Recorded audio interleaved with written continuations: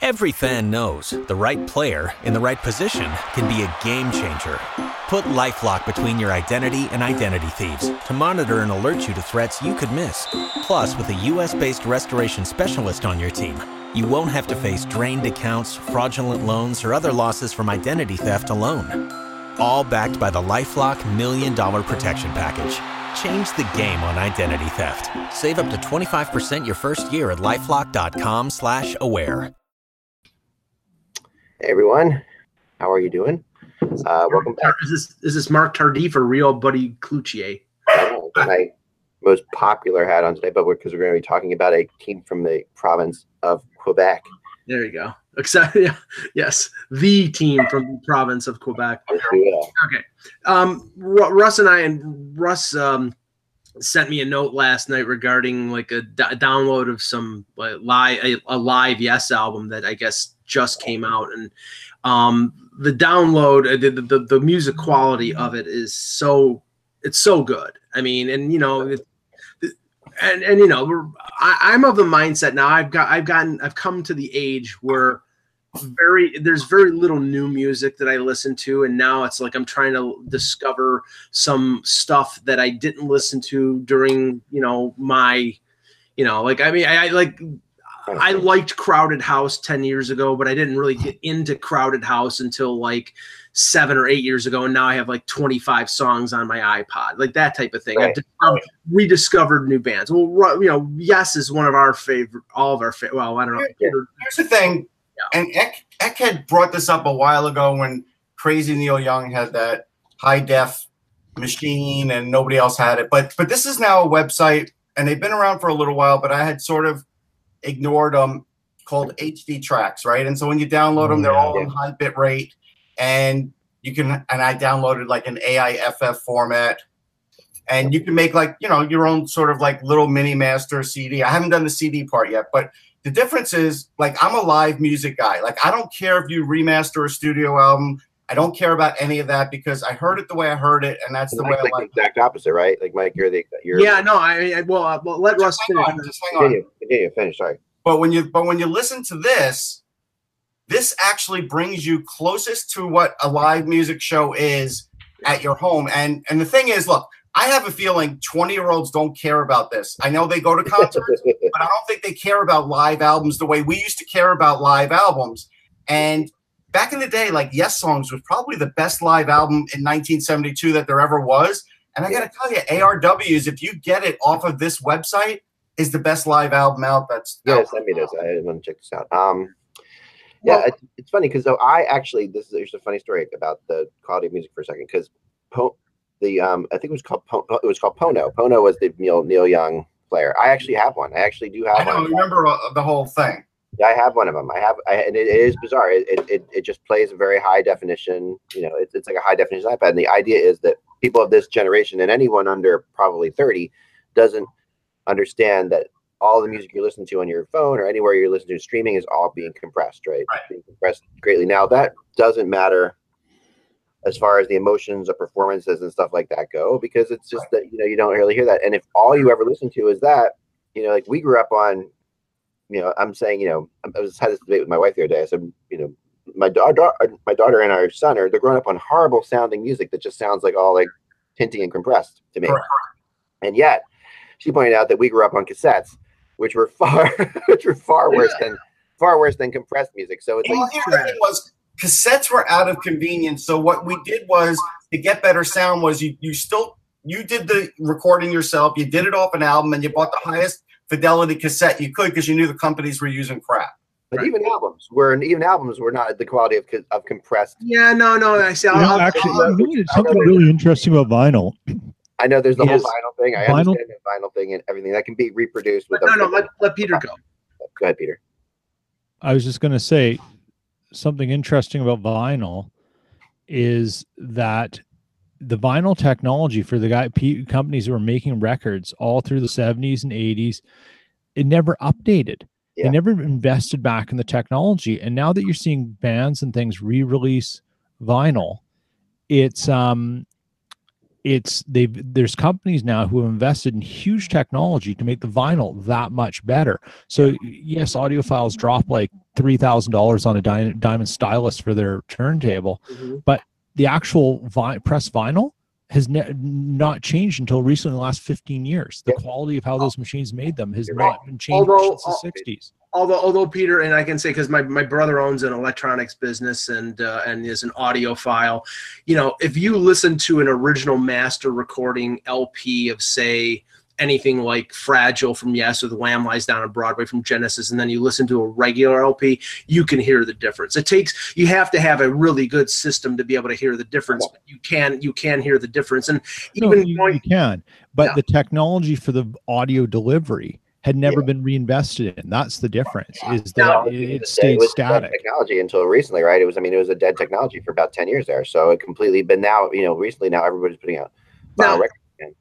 Now, just to your point, Ak, like, I'm somebody who I love the original studio version of something because it's something that I listen to. It's something you hear the same thing, and that's what you like, and that's what you want to hear. Now, the only thing that's different is I also dig some of the remasters that have come out, but it's sort of hit or miss. I've heard remasters of Genesis stuff and of Beatles stuff that I think is fantastic, and then other ones, same groups, where they went in a direction where I didn't like, and they, I know we're getting too obscure here, but just bear with me 2 seconds. A song that we all know from Lamb Lies Down on Broadway, Riding the Scree, side 4. There's a great crescendo of all different instruments coming together to the point that it almost blew out one of my brother's speakers when I cranked it because it was just so loud and so emotional and so so much bass and everything. And if you listen to it remastered, and if you listen to it where it's been altered, it loses all of its feel. So that stuff, that's what I don't like. What I do like is a little alternate versions where you hear other instruments or the voice brought forth a little bit. I like that. Well, remastering is a really complicated thing, and there's a lot of different ways to do it. There's what we saw for years were remastered, where they would take the stuff and they would see, because there's the recording process and the mastering process are two totally different things, right? So when you record an album, you record it, you mix it, and then you master it. Those are three things. So mixing it is after you put all your instruments down on various tracks, the engineer mixes it. Then you end up with something. Then from there, you take it to a mastering studio, because what happens, the original reason you mastered an album was because, like our last album that we did with 7 different producers in 12 different studios.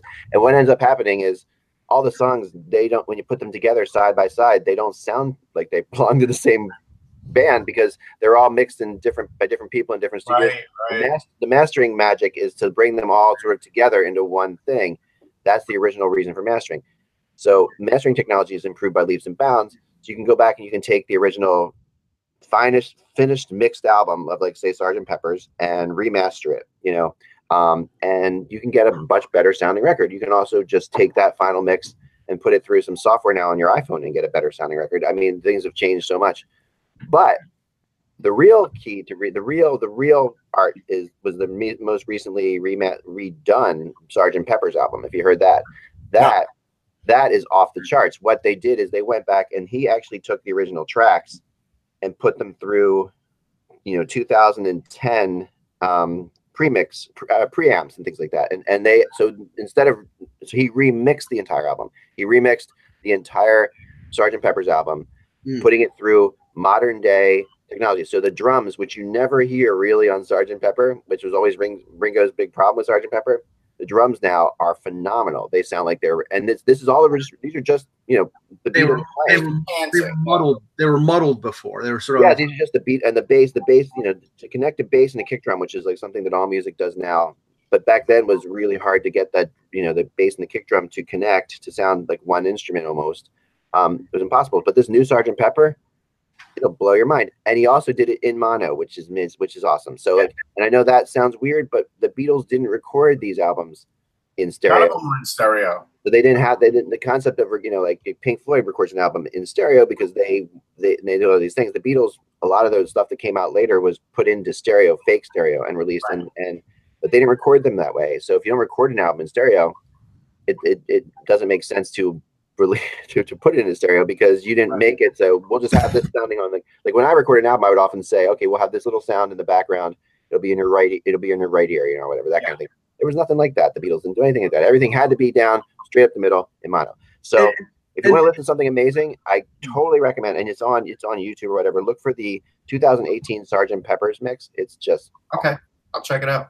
Yeah, and I have to say one more thing. The fact that we now, and it's not the highest sound quality, but I know that I've been to concerts in the last few years with my phone and just recorded on the same voice recorder that I've recorded, you know, press conferences, and had unbelievably, you know, really good quality sound in terms of recording music as compared to some of the bootlegs that I hear from the 70s. Yeah. Where I think, you know, some guy had a tape recorder strapped to the inside of his thigh. You're recording digital, you know, you're recording onto a digital domain like right away, you know. Yeah. I mean, you know, if you go back to the band that started it all, live recordings and made them accessible to everyone. There is a live music archive of tons of bands, but the Grateful Dead are up there, and you have your plethora of concerts and shows to pick from of any era of them, and there's way more bands there now. And I just put something in our little chat here, but if anyone wants to look for it, it's on YouTube. It is hands down the greatest non-professional audio recording that exists today, and it's Pink Floyd live at Oakland Coliseum, May 9th, 77. You've got to listen to this. It's legendary. It's the Animals tour, and mixed in with a little bit of Wish You Were Here, and it is stunning. You'll never hear. You can't even believe that someone managed to pull this off. Show how archaic things were back then. Like that tour, and I didn't get to see it, but like they had like floating pigs and stuff, and people went crazy over that. I have a cousin who is now a very famous. I shouldn't even say he's in the public eye. He went to the Wall show at the Nassau Coliseum. Oh yeah, remember they only put the Wall was only performed live, I think 2 places or 3 places. LA, Nassau, Montreal, and London. Right, and that was it. So he went to the Nassau one, and with all those, you know, floating pigs and everything like that. Yeah. And may have accidentally dropped some acid, and he ended up in the halls of the Coliseum thinking the world was going to come to an end. So it was kind of crazy, like, I mean, but to get back to one little quick thing about quality, so I have a Pono player, which is Neil Young's player, and I downloaded some music, a Taylor Swift, because that's what my daughter likes, in full resolution, right? So, which you don't hear on an album, or you don't hear anywhere else. It's just because Taylor Swift released this on Neil Young's website about the full resolution of this, and only there. And through really incredible headphones, not just like earbuds, but real good headphones. And I played it for my daughter to see what she would think of this. You know, like, I'm like, you've never heard this before. I told her, you've never heard anything like this before, and she was blown away by it. Like, she really was like, wow. She said, she heard parts, she heard different things. So there is something to it if you're younger to actually to try this at some point to find a better quality. Not that it's going to change the emotion. And I've got terrible concerts that are some of my favorite recordings. I mean, terribly recorded concerts. We all have bootleg recordings that are some of my favorites. And I don't care about the quality. I just because the emotion is right there. Actually, here's a funny thing. So, like, I saw on this website they have the Ramones all cleaned up, and I didn't want to buy the Ramones all cleaned up. Yeah, right. My final thing on this whole thing, and we'll move on, is what's really interesting, I think, is the debate between live and recorded music that, like, rests on one side and Mike on the other, and that whole thing. And I've always been, as a musician who's been involved in recording both live albums, and I've recorded many studio albums. Studio albums, this is what I equate it to. Studio albums are when your whole family gets together and you wear like white shirts and jeans and go to the beach and they take a picture of you. Right. And it's a great photographer, and you all look, everybody's hair looks perfect. Everything can be touched up at the end, in Photoshop and all that stuff. And is that your favorite picture of your family, or is your favorite picture, the picture when you were all just sitting around the dining room table and someone snapped a quick shot that was just like ridiculous because somebody just said something really funny, and you see everybody's real personalities in there and what they are? That's a live recording. So to me, that's the difference between the two, studio and live. Yes, everybody wants to make a beautiful picture where everybody looks perfect, but you don't necessarily get the emotion or what those people are really like as well as you do in that quick snapshot. That's a live album. So that's my little thing for today. You're rolling. I like studio better. So you got to get those perfect pictures, Mike, all the time. Yep. That's right. All right, there you go. Never know what's real. Okay, here we go. Hockey World. Let me do this for people because this has been a long one. Here we go. Here we go. And you got to pull that off, yeah. All right, we are live. Hello, Hockey World. It's Monday, September 24th, 2018. I'm Michael Agello, and how about those Buffalo Bills? Hi, Peter Tessier, and yes, the Bills thumped the Vikings. And how about Wheeler and Scheifele then? I'm Russ Cohen from Sportsology. And I'm Eklund. You're watching the HockeyBuzzCast on HockeyBuzzCast. Really, who we should have on today is Kevin. I mean, the Lions beat the Patriots. For crying out loud. Yeah. I mean, that's it. But the league's horrible. I don't even want to talk about it. Yes. Let's just go into hockey, please. Remember, without the buzz, it's just hockey. Good night. No. See? No, we are the podcast that comes to you at this time, or not sometime during the day, but usually around now. We're early today because of a couple of the schedule situations, but we're usually at 1 o'clock in the afternoon, and we're going to fill you in on the comings and goings in the hockey world. So let's jump into today. We have two teams we're going to talk about. So I think we should just jump into them because they are not easy teams to talk about, and they have a lot to them. And I don't have any other really big hockey news. I mean, we had things happening over the weekend. Well, Anything else you guys want to share first? Go ahead. Couple things. All right, go ahead. I just mentioned before the show started to Russ that Josh Hosang, who's a well-regarded prospect, a kid with a lot of talent, got sent down by the Islanders. And this is this was somebody who some people thought would get a second chance once it was not Garth Snow and Doug Waite, and maybe that Lou Lamoriello and Barry Trotz, he'd get a fresh opportunity. But Russ, I don't know. He's got so much talent, but there's a lot of other stuff there that I think I don't know whether he's ever going to get a chance with the Islanders. Well, I disagree. Like I was on New York radio last night, and I brought up Josh Hosang because I wanted to bring up that subject. And I'd seen him play once live and a couple of preseason games online. And I said he's not going to make the team. I don't think he's going to make it because what's happened with him is, as far as speed goes, he's the fastest guy on the ice. Like it's unbelievable how fast he is. His stick handling's great. He gets over the blue line. He gets into a corner. He's Alexei Kovalev. He doesn't know what to do with the puck, and he can't finish. And those are the things that I brought up that told me he's not going to make it. And they gave him a chance. They put him with some good players. He just doesn't know how to finish at the NHL level. And that is a big deal. And so I looked at that and I said, this is Josh Hosang's fault. It's nobody else's fault because now Trotz is a new coach. And if you know anything about Barry Trotz, he doesn't care what happened in the past. He doesn't care about contracts. He just looks at a player for what he is. So I trust Barry Trotz. Yeah, I mean, I agree. I think that doesn't this feel like the guy who will lead the Seattle Thunderbirds to the Stanley Cup in 2021? I mean, I'm just saying. I don't know this feels like what we talked about with Marchessault.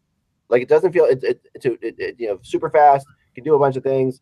Yeah, but there's been a lot of guys who have been super fast in this league. Oh yeah, no, this is do a lot of things. Actually, he reminds me of Alexander Daig, like that. And then comparison because Daig is like historically the worst first round overall. The difference is Marchessault got an opportunity with Tampa. He got an opportunity with Florida. Right. He didn't with the Rangers though. The Rangers kept him buried in Hartford. That was right. A mistake. Right, and I mean,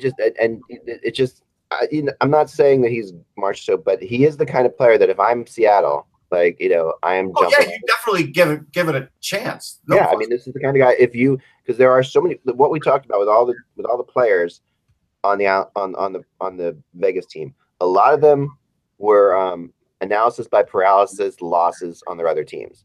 A lot of times, and you know what I mean by that? It's like these were players that were like, oh, he's good, but he's not as good as this guy. He's not quite as fast as this one. He can pass like this, So we're not looking at the overall of him. We're just like, so we're gonna knock him any ice time. And by not getting any ice time, he gets no more confidence. And by not getting confidence, they go into oblivion. Well, and this actually segues. So I think the Flyers made a big mistake with Danik Martel. And this is a guy 3 years ago, I wasn't sure what he was. And I would tell people, hey, he's super fast, Right. But, he's really thin. There's other things. But he had beefed up over the years. He showed me something late last year, even though I don't think he scored when he came up, but he looked good. I liked what I'd seen out of him preseason this year. So, they sent him down. Tampa picks him up. Now, here's the thing about this one. This one could turn into a Marsh or so because even Ron Hextall wished him well, classy thing to do. But Ron Hextall did make a classic mistake. And the classic mistake is he was like, well, look, this is probably going to happen again because we have so many guys. But here's what he's not telling you. If you remember, there was a couple of games ago where the younger team went to, I think it was to the island, and he didn't like the way they played because they sort of played a little soft, right? Yeah. Remember, they didn't play came right out of the box, up to Flyers standards and whatever he was talking about that day. I think that's what he held against Danik Martel, and I think that's why Martel got sent down. And another team like Tampa looked at it and said, hey, we need a guy like this. This is like a secondary scoring kind of guy with speed that we could drop on our third line and cause some problems. And he could even play a little penalty kill if you want him to and can be a little bit of an offensive threat. I'm not saying he's going to score 50 points, but I'm saying for Tampa, he could get 25, 30 points. Now, there were a couple contracts signed on the weekend. One was expected, but the other one was an extension that was sort of out of nowhere. I'll start with the Miles Wood one. He was one of the 4 restricted free agents not signed.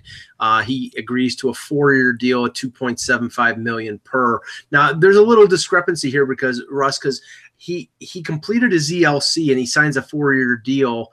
And the reports are, or at least I saw the Cap Friendly had him as an RFA. I think he's a UFA at the end of this 4 years. I think he's a UFA after the 4, yeah. Yeah, and if that's the case, they didn't buy any unrestricted years, so that's why the amount is so reasonable. But I think that this is sort of like a statement that the Devils are not big believers in Miles Wood because otherwise they'd want to get him signed for longer. I agree. Now, here's the funny thing. Like, this is what the Devils actually wanted, and they won what they wanted with this strategy.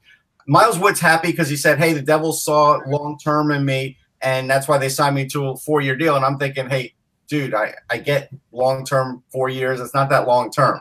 Like, there's 8-year deals in this league. So he sees it one way, I see it another. But the problem with this team is Josh Harris seems to still be doing huge things with the Sixers, no problem spending money there. And believe it or not, if I didn't look at this with my own 2 eyes, the Devils have $15 million in cap space. They have more cap space than the Islanders do. Yeah. And this seems to be a strategy. Now, is this a strategy for next year's offseason? Maybe. Maybe Shiro's going to be a big player in it, and that's what they're doing. But as far as for this season, to me, they didn't spend like you're supposed to spend in a metro area team to keep up with the Joneses. Or they're saving their pennies for Taylor Hall's new deal. That's next year. Like, he's already being paid for this year. I'm just saying, going into this year to have that much cap space with the season starting doesn't make sense to me. Does it make sense to you, Peter? No. Doesn't make sense to me. I mean, yeah, it doesn't. And I don't know what else to add to that. Like, if you're Corey Schneider, you can't be thrilled about this. They didn't pick up one big free agent. They signed a lot of AHL contracts. They did a lot of little things. They invited guys to camp. They didn't have one big deal at all. Not even one signing where you could say, all right, you know what? The Devils may be better at X this year. I can't tell you anything that they're improved in other than they expect their young guys to bring that to the next level. You know what I wonder with the Devils, though, Russ, to that point, is as a guy who watched the Jets for the first 7 years here, they never really did anything. It took Kevin Cheveldayoff something like 3 seasons to make his first player-for-player trade. He was like waiver wire Chevy, and he was picking things up and doing things like that. And I wonder if that's what the Devils want to see what they are, and then look and find out. I mean, like, sure, they don't have to hurry. They don't have to hurry up and do anything silly. But yeah, if you're Corey Schneider, it sends a message. But I'll lay money Corey Schneider's aware of what they're trying to do, just as much as they are, and that they've sold him on a bit of a plan and what they want to do, and they want to see some things because, that may, there could be a possible deal that they want to do, and they're waiting to see if it's worth doing or not. You just don't know. I look at, though. I look at the Metro, right?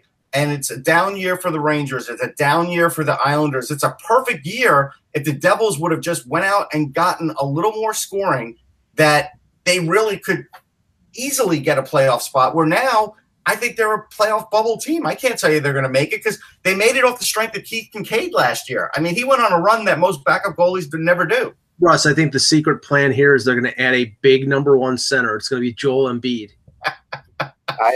But it really, I mean, Eck, you have to admit, it does seem like they spend way more money and a lot more attention on the Sixers side than they do on the Devils side. Just in comparison to do, and I don't know how much, we don't know how much Ray Shero is, what messages. What he's able to do. Yeah, we don't know. I mean, the thing that they are selling, okay, that their selling point to me, and a lot of people I think as well, has been, and it's really interesting because there's a lot of teams it's such a copycat league, that we are the Vegas of the East. That's what they call themselves. We're the Vegas of the East. We have the speed. We play fast. We play quickly. They think they're on the right track. Vegas doesn't, but Vegas did more than them. Yeah, they did. But at the same time, no one expected Vegas to do much, right? Like the feeling was that Vegas wasn't going to do a whole lot, that they were going to move along. And so when I was talking to them at this time, that's why I laugh now, because if I went back and had this conversation, this was before Pacioretty. But the conversation that they had, they were very much into the fact that they weren't going to do anything crazy because they loved the young players they had. They felt like they overachieved last year, so one like Fashout in our chat room said, "Good, the Devils didn't fall in love with with overachieving last year." I think that is very much the talking point of them. We're not going to fall in love with the fact we overachieved. We're going to stay this, and we are the fastest. We were the quickest team, and although this is a down year because the Rangers and Islanders are down, you still have the Penguins, Blue Jackets, Capitals, and Flyers in this division. Right, and that's why you have to keep up with them. But you have four teams that are all really good. Like the Flyers are looking. I think the Flyers are going to be a good team this year. I'm not going to go out my way to say that, because obviously I'm a Flyers fan. People are going to think I am. But if people know me, that I picked the Flyers to not be good the last couple of years. I think they're actually going to be good. The top three, though, Columbus, Washington, and Pittsburgh, are all good teams. There's no question about it. Right? So you're the Devils. You're basically saying with those three teams, with our group of youngsters, we're going to be good as either the Stanley Cup champion, the team that just lost by a hair to the Stanley Cup champion, and the Jackets, who are loaded. Like, it's crazy. Right. Yeah, I mean, their plan apparently is to build around Heischer, Bratt, and Butcher, and you have an established guy like Hall, but I don't think that's enough. You've got to go out. Even if Zacha does a lot better, it's still not enough. But is there anything they could have done that would have been enough to reach that? Because you really, a lot of things. They have a lot of they have a lot of prospects. Zach. They could have traded one or two of those guys to get a Pacioretty if they had interest in signing Pacioretty. Does that just prink you into the horrible middle? You know what I mean? Does that just take you into the horrible middle? Like if they go and get Pacioretty, are they stuck in that? That you know what I mean by that? It's like there's like to catch up to Columbus. To take Philly out of it, even to catch up to Columbus, Pittsburgh, and Washington, the Devils, there's nothing they could have done by spending that $15 million to catch them up, right? There's nothing. There's no way they can get close. How about this? Do what Colorado did and pick up and sign Matt Calvert. See, there's things like that's what I expected. Shero usually does that kind of stuff. And he didn't do that. That is surprising. I do agree with you, and that's why I wonder. I definitely wonder. Devils fans are interestingly on board with this, and I don't know if this is because, and when I talk to people, it's funny. They just are. We are putting up more, like even with Wood. I got some emails last week about oh, you guys are so into Wood. They know what they're doing. Devils. Is it just Devils fans? Like Lewis taught them to always believe, like that everything's this is not Lou Lamoriello anymore, guys. This is not him. So they have this, but they have this blind faith in the devil. In what the Devils are doing, and their ability to always be kind of obscure. Like they're never going to go out and get. They like to be an obscure team. Patrick Ilias, one of the most obscure superstars of the last 20 years. Right. It's just this is what they do, right? But that's different. They were obscure with really great players. Yeah. They have a couple of really great players, and then the rest, like even Damon Severson, could have had a lot better year, but John Hines completely changed his role last year. Yeah. So his offense went down. Offensively, where's it coming from? Well, we'll save the more in detail analysis on when we do our preview of them probably sometime this week. But the other signing, and we'll save Byron's signing for our Montreal preview because it's part of it. The other interesting thing was Robbie Fabry getting hurt again, Russ. Now, I don't know if it's anything of a serious nature, but, I think part of the optimism about St. Louis was getting Fabry back along with, obviously the acquisitions of O'Reilly and Bozak and the young guys like Thomas and Kyrou.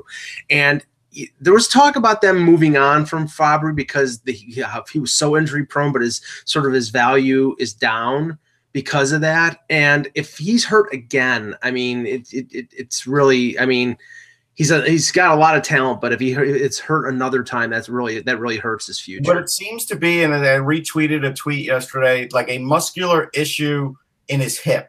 They were quick to say it is not his knee or not a knee situation. But I think we all know knees and hips, you have a problem with one, you could have a problem with the other. And this is my worry because Fabry's a speed guy and he needs that core to be really good. And this could be a derailing thing for him. Like, we don't know the severity of it, so I'm not going to speculate. But when I saw that he just got injured, that was bad enough. Yeah. Yeah. No, just him getting injured just sends cringes through, every St. Louis Blues fan because – and when we had our early picks, and this is why we have early picks, I picked them to be top because I was like, Fabry, if they get Fabry back, that's a huge pickup. Yeah. That's enormous, right? So, yeah, that's going to be a tough one. Let's move on to Montreal, okay? Because Montreal, the Montreal Canadiens are always a great topic on this because, Mike's a big fan. I'm a big fan. Mike and I are always on the side of the Canadiens.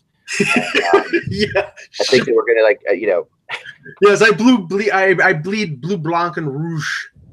Yes, I dug deep on this one because this team is fascinating when you get into some of these numbers. Okay, these numbers. So it's a train wreck.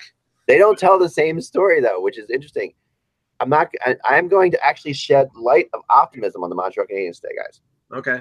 All right, because I know that's the unpopular thing to do, but I'm going to do it because I really do believe it. So let's start right off the bat here. Their goals against per game. Remember Montreal finished, out of the playoffs and they had a horrible year, but we know that last year. But let's get into some. Their goals against per game were 26th in the NHL. That for Montreal Canadiens team is ridiculously terrible, right? And especially a team that has the best goalie in the NHL in many people's opinions, Carey Price, who was hurt, of course, on and off, but still 26th in the NHL, 3.22 goals against average. And the crazy thing about that is that their save percentage was a team .903. That save percentage number is nuts. I mean, we got to stop. Go ahead. Bring up a picture on Twitter of the Flyers' new mascot. It's unbelievable. This is the Oilers launched the worst mascot ever. Flyers, my beer. This looks like a relative of Cookie Monsters that they never talk about, like that uncle that. You haven't seen him in 20 years because he hasn't shaven and he hasn't. We're stopping the Montreal Canadiens. Yes. The team in the NHL for the Philadelphia Flyers mascot. I'm telling you right now, this is. It looks like the poop emoji. That's all right. Hold on. Send me a link. I'll pop it up here. I'll send it to you right now. Unbelievable. And his name is Gritty. Oh, jeez. Gritty? Oh boy. And his brother is Grindy. Actually, just. You know what? What? Just to throw myself out a window? What are you gonna say, Russ? Just no, there's no link. Oh, here we go. All right, I got it. Just anything, yeah. I got it. This is you interrupt. You better be good because you interrupted by Montreal. No, trust me. And there's a worse picture than this one, but use this one. UP is just going. I'm going to have that guy for lunch. Okay, wait a second. So this is just this. Hold on. So this thing you sent me. Oh, I got it. I get this picture. All right, hold on. You know what it is? It's Animal on Acid. Oh, my son's gonna love it. It is. Right. All right. Okay, I'm getting there. All right, here we go. Gritty. Oh my God. Crazy. Boy. Sabretooth and Carlton the Bear have nothing to worry about in the. The first thing that comes to my head is where is Sean Tilger? All right. Okay. So here we go. Sorry. That's an it looks like they gave Scotty Hartnell meth. Like it's unbelievable. Maybe this is where Scotty Hartnell ended up. Maybe this is Scott Hartnell. This is because we wondered what was happening with him, right? Oh boy. All right, the Flyers introduced a new mascot. Here we go. Boy, this was like they did this. Did they do this at City Hall? Where the hell is this? Yeah, and here's a picture image that you can pull up. That's even more. We're in Meta World. Sorry, what happened there? Okay, here we go. Don't talk, anyone. There he is. My God. I like him. I think he's. Of course you do. I think he's fun. All right, pull up this other. That basically sums up what people think of a Philadelphia fan base, like just these crazy googly-eyed maniacs Put who are up this probably picture red-haired stepchildren. Like, it's perfect. Go with this other picture I just gave you. It's even more horrifying. Oh my God. He looks possessed. Yeah. He looks like he's going to assault children. This is terrible. This is just bad. This is really bad. If Marty Feldman was a furry mascot, it would be Gritty. Oh my God! Now we know what Robert Englund went when after he finished Freddy Krueger. Actually, he's on the Goldbergs. This Twitter is amazing. Did X sign off? He got scared off by Gritty. Hello, children. Like, this is better than like a live Carlson trade, as far as I'm concerned. I want to thank Gritty for interrupting the positive spin on the Montreal train wreck, because I can't see any positive spin for Les Habitants, because they're going to be a crap show this year. And so, one of the things I saw over the weekend, Twitter, I can't remember who did it. It might have been Eric Engels, but I don't think it was. It was someone else. And they were talking about Kotkaniemi. I got to say that right. Sorry, and they're talking about what they should do with him. You guys interrupted me. I'm going to interrupt you because I have a special announcement that someone wants to say something about this. Okay, so he's not quite sure. I mean, you're kind of without words. Yeah, I don't know. Beaker's not so sure about this mascot. He's a big fan of. That's frightening. Beaker's been tweaking too much. Yeah, go ahead. All right, thanks very much. Take off with your day. Go research Minnesota. There you go. Thank God it wasn't That's my intern. That's my intern, guys. I'm not inviting Gritty to any kid's birthday party. I'm not doing it. No, I think it's great. Okay, I think that remember what mascots are for. They're for children. They're not for you. Okay. Remember, with all that fur at the NHL All-Star game, it's going to be impossible for the thing to see. Peter, show that picture again. Yeah, but all you're going to do is you're going to traumatize children in the Philadelphia area with this. Yeah. There you go. Look at that. Okay, all right. Let me hear this. There you go, folks. So, all right, that was all right. Grady, can I continue my Montreal thing? Go ahead. All right, thank you. Boy, that was really tough. That was tough. That's tough to come back from. We're gonna try. I'm gonna try my best.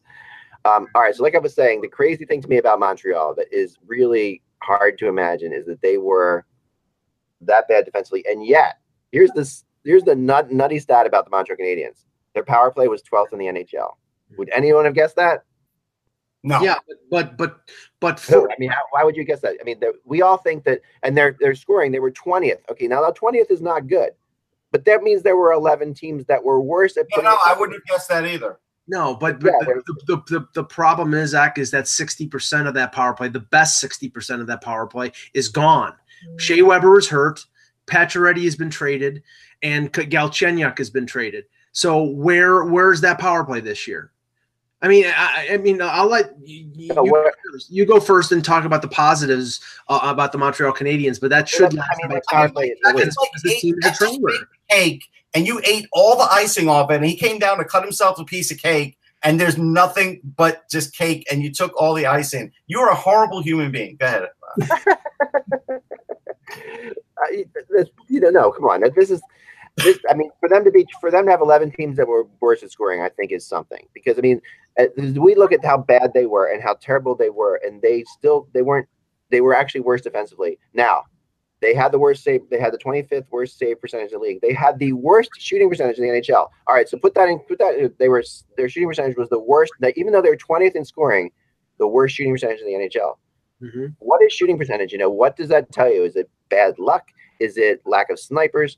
I mean, there's always debates about shooting percentage, what it means, right? But to have the worst shooting percentage in the league and still be 20th means that you're getting chances. That means you're getting opportunities to score and you're not burying it, right? Yeah. So that's snipers, or is that great goaltending? Is that bad luck? Is that weird circumstances?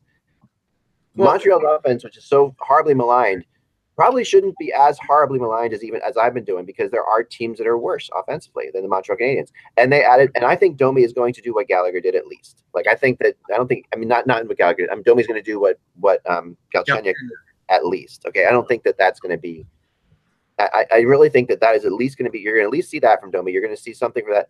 And another year of Victor Mete. I like Mete. I like him a lot. He was a rookie last year. You got to get more out of Alzner for sure. You have to think Alzner's going to be better than he was last year. And picking up Niemi as a backup last year at the end of the year, remember Niemi was pissing off Canadiens fans because he was winning some games for them. Niemi is a great backup. Price, from everybody I've talked to, Price looks amazing so far in preseason. It looks like he's totally zoned back in. Oh yeah, I'm not worried about Carey Price. But if you just get up from the 25th worst defense in the league to, like, say, the 15th, and you can get your scoring to maybe the 15th, suddenly you're not as horrible as we all act like. Montreal could be the worst team in the NHL. I don't think they can be the worst team. We've got the honey. Now let's have the vinegar, because right now, I'm sorry, the only positive about this team is Carey Price. If Carey Price is healthy, he will win them games. But in a way, that's a negative, because if this team is truly in a rebuild, which I think that some of the deals that they've made over the last few months is indicative of, Carey Price winning you games hurts you in terms of getting that top draft pick and being in the Jack Hughes sweepstakes. They'll probably be finished in maybe in the bottom 10, but not in the bottom 5 to really have a good chance to win. But anybody who misses the playoffs has a chance. Okay, that being said, they get Tatar in the deal from Vegas for Pacioretty. I think he's more of a roster filler than anything. Drouin is a very good offensive player, where the decision-making process of the Habs of putting him at center has finally been realized as being completely and utterly stupid, and they've moved him to the wing, and that's good. But I don't know if Max Domi is a center. We'll find out, although we won't find out in the preseason. Probably make the team, Mike. Kotkaniemi is apparently playing well, and he's going to make the team as an 18-year-old. I don't know if that's a good thing. There are some good players there. Brendan Gallagher is a worker. A guy like Paul Byron, who just got signed to a 4-year contract extension. He was an extra guy in Buffalo. He was an extra guy in Calgary. It was a good waiver pickup by the Canadiens, and he has done well there. He scored 20 goals last year. And there's some hit or miss guys. I think Joe Armia has got more to give. I've always liked De La Rose. I don't know how effective he's going to be. The problem here is there's not enough there. Weber is out till January.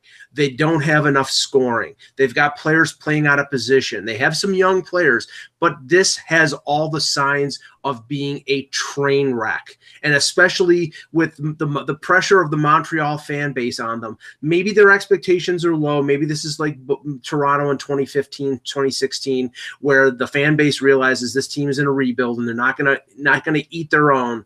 But I have a feeling the Habs fans, when this team struggles, are going to be having pitchforks and for Marc Bergevin and Claude Julien, and I don't know whether they make it through the season. Yeah, I look at them and I say, boy, Victor Mete is your number one. I like Victor Mete. I don't think I think they're playing him in a spot that's just not exactly right for him. But they don't really have many choices because they've traded a lot of those away, right? So you look at their 6 and it's like Mete, Petry's good, Alzner's good, Jordy Ben's pretty good, Schlemko, Juleson, we don't know what he'll do. Bottom 6 isn't great. I like Charles Hudon's shot. Skurback, maybe a little something. This is probably a team that comes in 24th or 25th. Yeah. Here's the thing. If you're a negative thinker of the Habs and you do that, I saw this great Twitter discussion on that you keep Kotkaniemi up for 9 games. Let him see what happens in the first 9 games. Right. Then you send him back down. Okay. You let him go do some World Juniors. You let him have access and take those things away.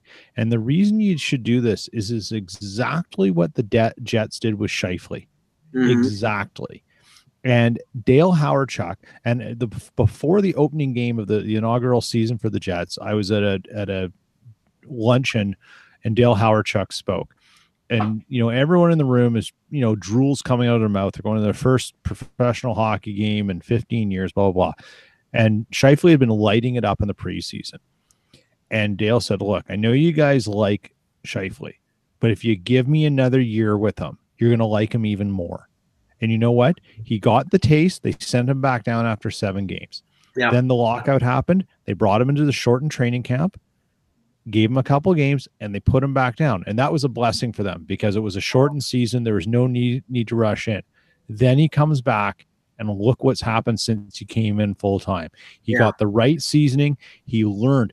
Now the kid is basically a student of hockey. He's gone completely all in on health initiatives and stuff. He lives for it.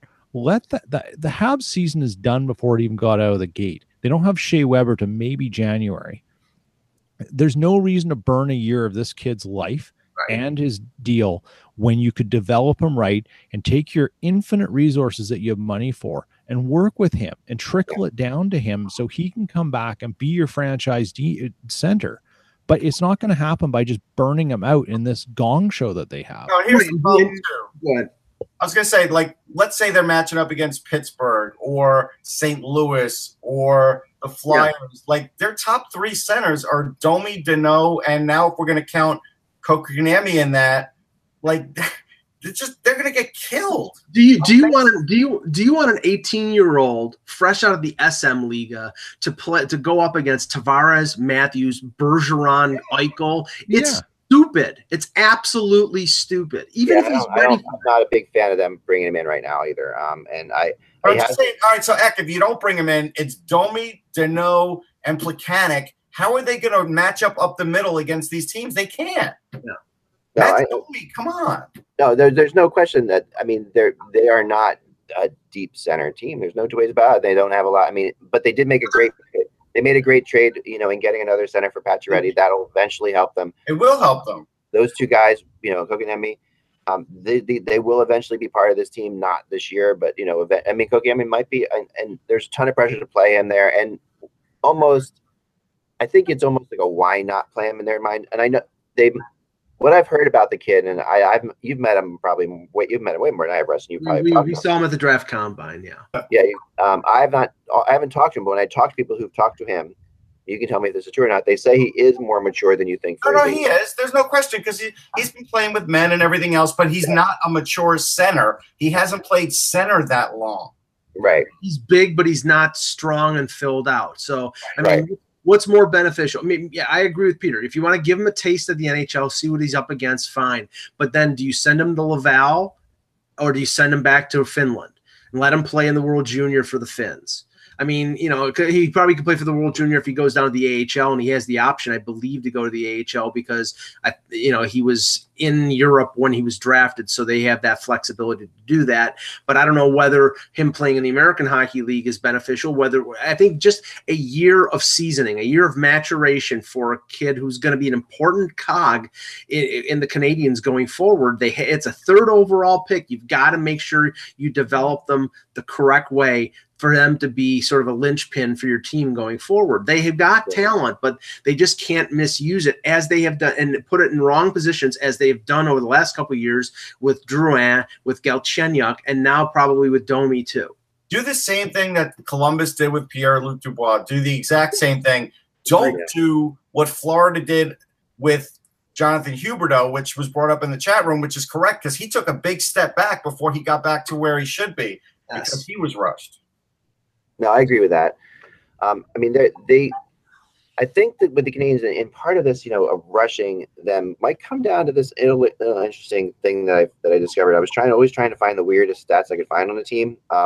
And this is a very weird one. Now, if you don't have him in your lineup, if you don't have Kotkaniemi in your lineup, all right, how many of your top 6 forwards, assuming your top 6 forwards are, let's go based off a roster resource now without him in the lineup. You have Drouin, Domi, Armia, Tatar, Deneau, Gallagher. That might be, is Byron in there?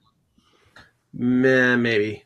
I mean, maybe instead of you, I don't know, but if those are your top 6, 5 of them were from acquired. outside the organization. 5 of them were acquired via trade, right? Mm-hmm. Gallagher's the only one who wasn't. There aren't many teams in the NHL that usually your top 6 has at least 3 to 4 of your own guys that they're usually their first round draft picks you picked up somewhere. So when you look at what they have here, they really have a really bizarre number of players on their team that weren't come up that were moves. And there's a reason that you can sit there and you can talk about the general manager because he's put this team together, right? Like he's really literally, this is not the scouts as much as the GM. This is the GM who's brought these guys in. The scouts, were they bad drafting? I mean, Montreal has not been good drafting.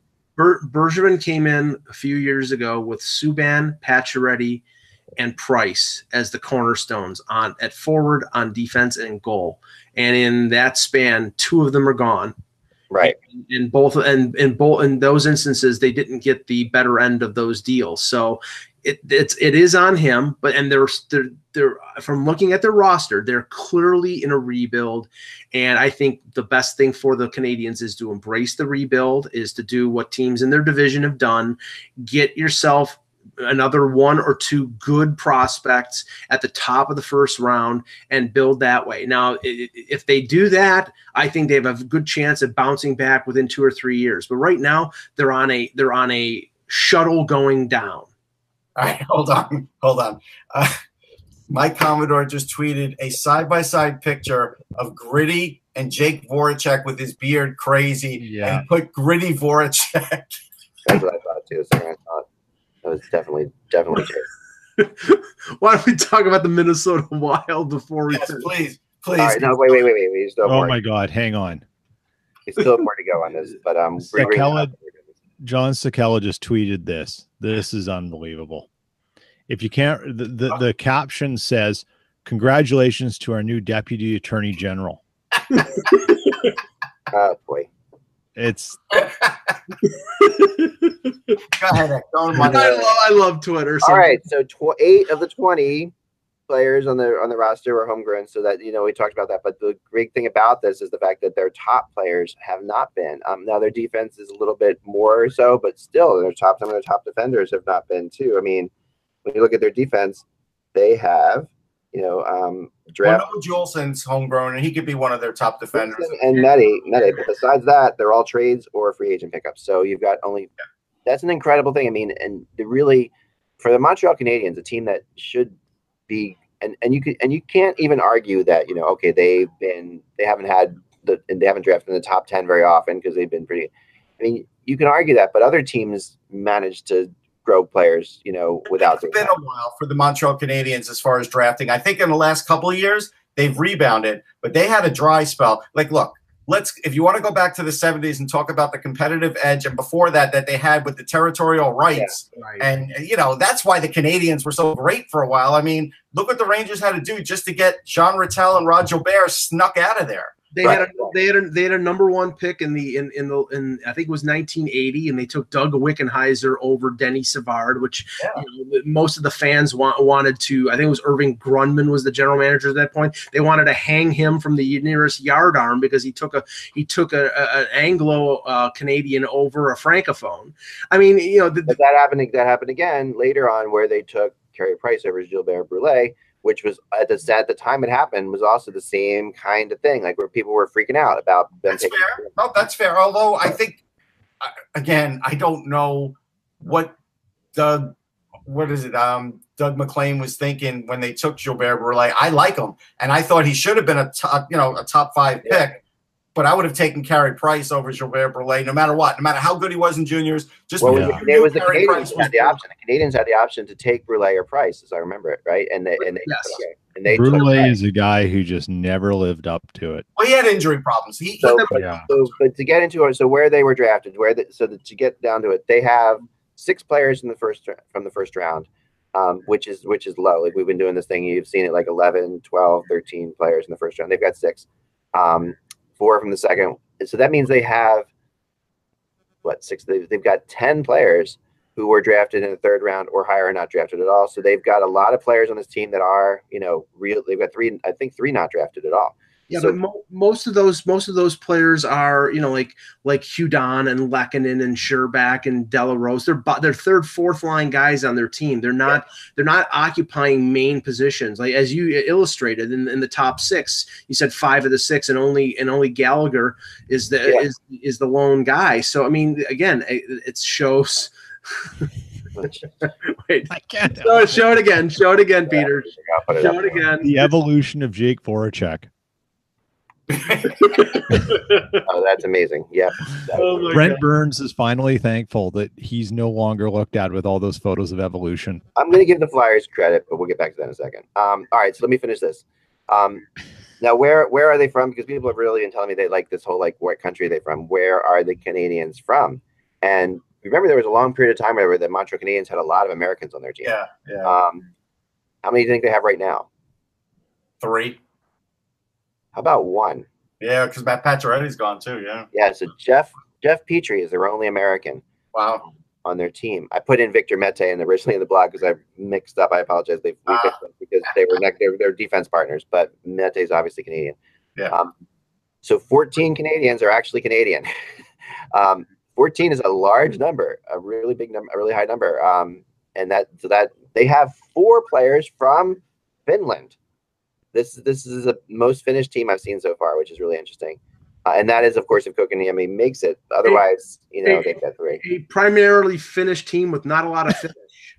Yeah, but the thing about Finnish teams is about Finnish players is they generally are very responsible defensively, right? So this is a team that should help them in this whole thing. If you want to make the argument that the team defense can improve the overall defense, there's a possibility of that. Yeah, and I think it would usually come from the center position, and I don't know if it's coming from there. That's the only leap of faith I can't take. Yeah, no, totally. Do we have time for Minnesota today? Yes. Yes, let's do it. Okay. I got to bring up my notes for that. So, sorry, I apologize. No, I'll start it off here because Minnesota. I mean, their off-season was rather underwhelming to say the least, because they didn't really make any kind of big moves. It was mostly now they were 45, 26, and 11, 101 points. And if you look at their roster this year and who they brought in, they brought in the likes of Eric Fair. They didn't. Let's see, Eric Fair, Matt Hendricks, JT Brown, Matt Reed, who I'm sure Russ and Eck are very well aware of. Greg Patterin. I mean, this is not bringing in Tavares or trading for Pacioretty. These are have to. That's the question. I don't think they had to. Well, and that's the thing. It's like, I mean, and we discussed this. I like their core. The young potential core that they're going to have in the next few years. I think Eriksson Ek is very talented. Zucker is extremely underrated. They were trying to basically, everybody's talking about giving him away to Vegas, and the guy scored over 30 goals. The key to them right now is you've got so much money invested in Parise, in Suter, in Nino Niederreiter, in Granlund. They need those guys to do what they normally do, or when they're healthy, and score 25 to 30 goals or log 25 to 30 minutes on the blue line. And, Parise and Suter are starting to get a little long in the tooth, and I'm not sure if they can carry as much of a burden, and they need some of the younger players to start carrying that burden. Well, Parise's healthy, and I think he will have a 80-something point season. I do, based on what I saw last year. I look at Eriksson Ek, and I do think he'll have a nice year. A really nice year. I look at Jordan Greenway as the 4th line center, if that's true. And, he matured a lot. Like, I had a really long conversation with him at the rookie photo shoot. And, he literally went from BC or BU to the Olympics, back to BU to the Wild, all in the same year. And that gave him a lot of different kind of experience. And I think him, JT Brown, Foligno, that's actually a really good 4th line if that's their 4th line. They have 4 really good defensemen. I think Dubnyk is still capable of carrying the team. I think the best contract in hockey is Eric Stahl's $3.5 million. That's a bargain based on what he did off last year, and I think he'll have a similar year. I think these guys are coming out of the West. I do. I think nobody's looking at them. Everybody's looking at every other team Wow. And they had 100 points, and they're going to have 100 points again. And they're going to the Stanley Cup Finals. Is that what you're saying? I think they're going to the Stanley Cup Finals. Yes. Wow, nice. People are going to like that. We got a lot of good Minnesota fans out there. Bold. What do you think? What do you think? Luke Cunnin is healthy too. He's a guy that's going to slot in somewhere. Peter, you saw this team. You saw them lose to the Jets in 5 games. What do you think of them? This is a tough one. The Wild have a lot of interesting pieces, but their core duo is Parise and Suter.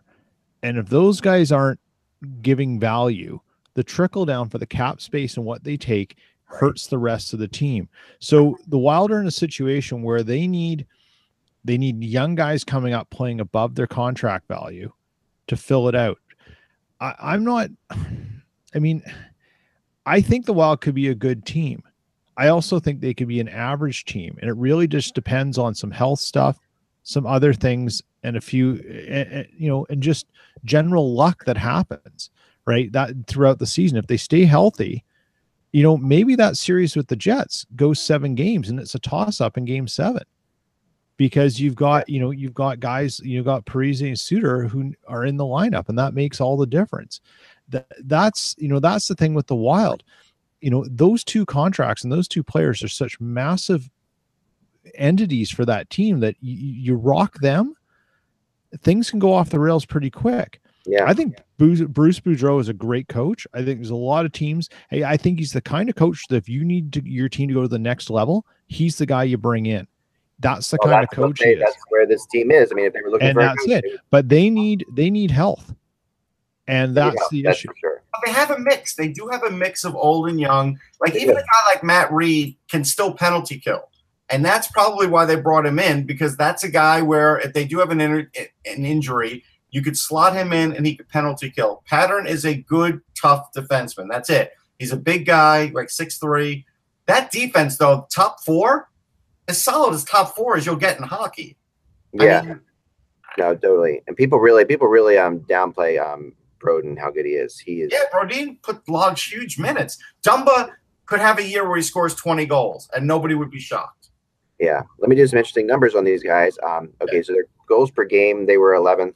Their goals against per game were 11th. So they're right. They're still in there, goes to top 10, good both categories.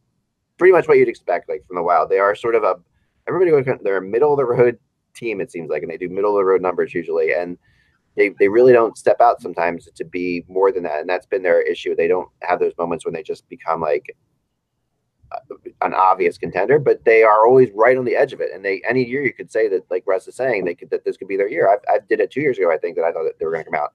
All right. So their shooting percentage is not very good. That was one of the things that they struggled with, but the biggest thing with them is that, when you look at their 20-man roster, their average age is 28.1 years old. They are the 28th oldest team in the NHL. So this is a team, they have they do have some youth, like you said, Russ. They have 2 key guys on entry-level contracts in Eriksson and Greenway, and Eriksson, Ek, and Greenway. Well, Luke Cunnin too. Luke Cunning's if Cunning's making the team, for sure, and he'll be making it too. But like we just talked about the Montreal Canadiens, how many Canadians are on this team? Canadian-born players are on the Minnesota Wild. We all know that 5. That's good. You got it. Five Canadians. 11 Americans. So this is almost the opposite, almost the mirror image of Montreal.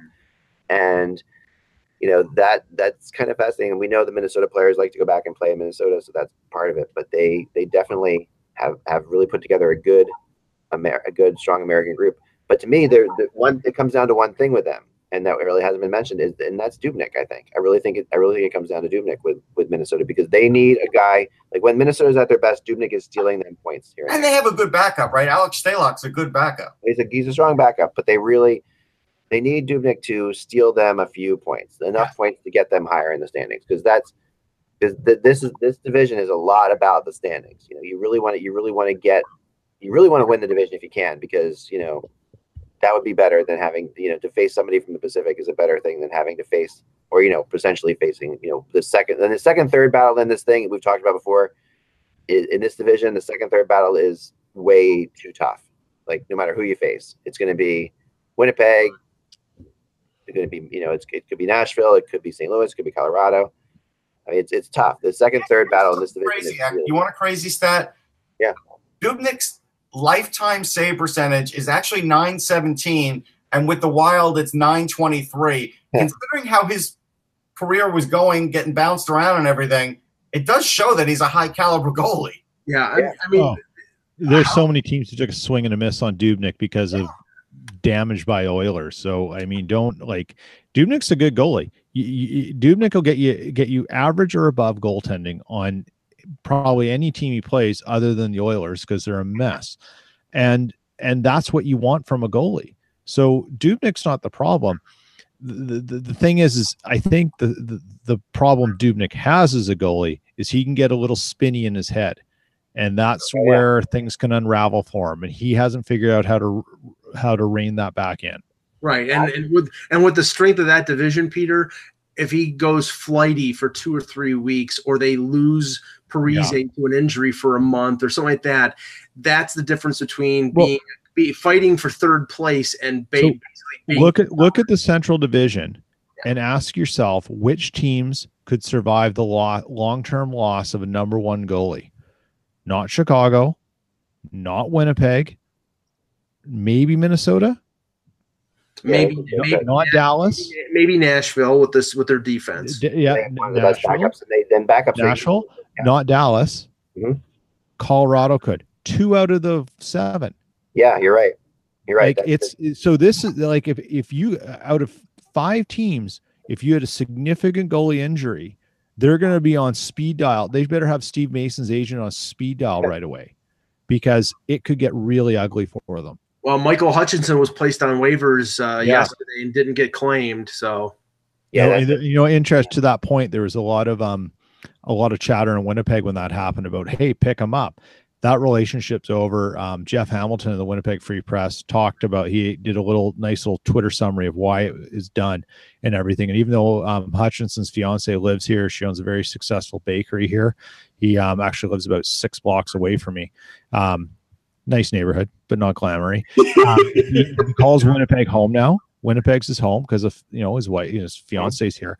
That ship sailed with Winnipeg. He wanted out. This is his last chance to make really get a deal. And I'm surprised no one's picked him up. I mean, it's $1 million, maybe a little higher than some teams want to spend on a backup, but I don't see why you wouldn't. I think he's going to get picked up. Somebody will pick him up. I think it's just a matter of teams want to see. He'll sit out there for a week or 2, and then he'll get picked up. Could the Flyers pick him up? Yes. Yes, I was thinking. Once he clears waivers, he's assigned to their minor league camp, so he won't go through waivers again. No, that's true. I think you're you right. don't go through re-entry waivers. So we'll know today, right? We'll know today if he gets picked up. No, he was unclaimed. Nobody got claimed. Okay, all right. Well, there you go. I mean, somebody could still trade for him. But still, like Peter said, if they try and call him back up, then somebody could grab him. There's no re-entry waivers anymore. There is no re-entry. Okay, now then. Yeah. But he could be traded for, guys. I mean, there's ways to get him. I mean, they would trade him. I mean, they would much rather trade for him than have him be picked up by somebody. So, it's the kind of thing that's it's timing on when they put him through the waivers. They were pretty good. I mean, there's another time they could have easily gotten snatched up. He's too good a goalie to be in that situation right now. But I think the big question on this team, if there's one question on this team, Minnesota, it is will Boudreau make it through the year? That's my I think he will, and I think the same way we all had questions. Look, Eagles fans question Doug Peterson. Yankee fans question Joe Torre. Phillies fans, they question Charlie for a while. There's always these guys that get questioned and then somehow do win a championship. I'm not saying they're gonna win a championship, but I'm saying Boudreau might have his moment because he's not a bad coach. No. I don't know what the reason has been that they've gotten derailed in the playoffs, but he might have his day at some point. Yeah. Hey, you know what? People criticized Ovechkin, and it happened. Right. All right. So that's it. I mean, I tend to think with the new GM there, it's interesting when you have a new GM in a situation with an older coach, right? And Boudreau is the kind of coach that there's a point at which it doesn't work, right? So whether or not this is, and that's not always And that point is not always because of like his numbers. And we saw in Anaheim, his numbers were always great, but there was just a point at which they had to make a change. You wonder how long Minnesota goes with it until they feel that same way. If Barry Trotz had not taken the Islander job and had just quit Washington and was out there as a free agent coach, I think Bruce Boudreau would either be sweating as the season started or be out of a job because they would have hired Trotz. But I heard that Fenton and Trotz are not the greatest of. Well, I'm just saying that I'm not so sure. It was an obvious thing, though. It makes sense because we thought about he's a great coach, and Fenton obviously worked with him. But it's funny though. But if I look at this team, right, with Stahl, Parise, and Suter, like those are guys that even if things are going a little off the rails, like look, the '94 Rangers, a lot of things went off the rails with Mike Keenan, but Mark Messier did keep a lot in line with a lot of those veterans in the locker room. They have veterans like that can keep the ship steered right, if you think about it. Oh yeah. So finally, let's defend Gritty for a second again, because I think let's throw this out there. In the day and age of social media, all right. So in the day and age of social media, is there really anything the Flyers could have put out there as a mascot that wouldn't have gotten torn to shreds? I want to throw that out. Yes, I think they should. But you know what? I think people are tearing it to shreds because it's hilarious. Like, it's not bad. It's just hilarious. I think they could have put out an orange flamingo, and people might have made a flamingo joke, but they would have gone away quickly compared to this. This is going to live on for a while. Like this isn't. But for all the right reasons. What's the Oilers mascot's name? Lynx. Yeah, you got me. All I know is I think you could have put out an orange and black version of the Philly Fanatic, and it would have gone over better than this. All right, I was just about to say that. Let's look at the Philly Fanatic for a second, okay? The Philly Fanatic, if he was released, people would be like, "What the hell is that?" I mean, this is released for kids, okay? It's about kids, all right? And they definitely have and it does look. The Voracek thing is hilarious for sure. It really does. There's no question about that. But this thing looks like a molester with the bulging eyes. The Oilers, okay. The Oilers mascot is named Hunter, and he's a lynx. He's terrifying. This isn't terrifying. It's hilarious for all the right reasons, yet it's still kind of creepy. Like it's kind of like, but there's jokes to be made with this, which makes it awesome. The Oilers one is just like, you got like, you know what? If you can't even fix your team, you shouldn't even be getting into mascots. Like that's way. Saber Flyers at least need something that people can have fun with. Carlton the Bear is this nice polar bear. I mean, all right, here's and Peter uncovered this act in his bio. Gritty likes hot dogs. And we already know the Flyers have too many dollar hot dog nights. Like it's just which means there'll be a lot of gas at the arena with the dollar. The dollar hot dog nights are that they have dollar hot dog nights in like 4 EMTs places. Like don't strike a match. He dial at any minute. But I'm just saying. I think we have to have an episode ranking going through all the mascots and just say like we got to do it, guys. We have to in the summer when we have time to kill. Oh yeah. It'll be hosted by Kermit the Frog and Beaker. During the All-Star break when nobody wants to watch the game. Here's the thing: you could have painted Jason Kelce from the Eagles orange, and it would have been a better mascot. Well, Mike Commodore's got red hair, and he looks like they're sort of like. I just think there's no winning. I'm gonna say with the Flyers, there's no winning this. Okay, this is social media. There is no mascot they could have released. It couldn't be for a better fan base, though. That's the thing. Flyers fans are creative. They're funny. They like to have a laugh at things. If this was in Toronto, could you imagine? But look stupid enough to do it, Peter. Stupid, but look at the mascot from the Expos. Yuppie is a better mascot than this. Not much different than this guy. I mean, the difference between the two of them is minimal. Yuppie is friendly looking. All right, Yuppie. You want to know what the difference is? Yuppie looks more educated. Okay. Guys, I got to run here. Okay. All right. Okay. Remember, without the buzz. Remember, without the buzz, it is just hockey. We will talk to you tomorrow. Hello, it is Ryan, and I was on a flight the other day playing one of my favorite social spin slot games on ChumbaCasino.com. I looked over at the person sitting next to me, and you know what they were doing? They were also playing Chumba Casino. Coincidence? I think not. Everybody's loving having fun with it. Chumba Casino is home to hundreds of casino-style games that you can play for free anytime, anywhere, even at 30,000 feet. So sign up now at ChumbaCasino.com to claim your free welcome bonus. That's ChumbaCasino.com and live the Chumba life. No purchase necessary. VGW. Void where prohibited by law. See terms and conditions. 18+.